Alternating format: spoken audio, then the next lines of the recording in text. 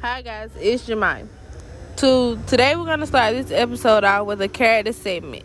In this segment, we'll be discussing the characters throughout the book, such as Silly, Nettie, Suge Avery, and Albert. Through this analysis of the characters, we will be focused on their individual hardships and their development within the book. The first character I will be discussing is Silly. She is considered the main character of the book. Silly is constantly tossed around and being used by her family and people around her. She is abused and constantly told she is ugly by everyone she meets. She is not the type to fight back, but by the end of the book, she starts becoming more bold.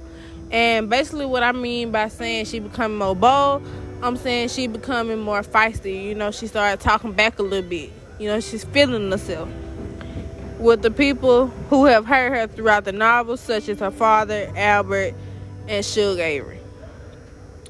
With this comes forgiveness, and she starts to learn and accept who she really is and make sure everybody is okay with that. During the book, she tends to hold on to fantasies and forgets about the real reality.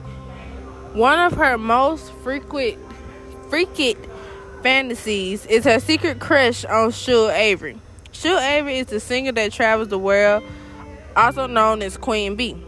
She becomes sick, then comes to Silly and Albert's house to heal, but little did Silly know she was gonna quickly fall in love with her, and she felt like she was becoming more close to her, but Suge didn't feel the same way.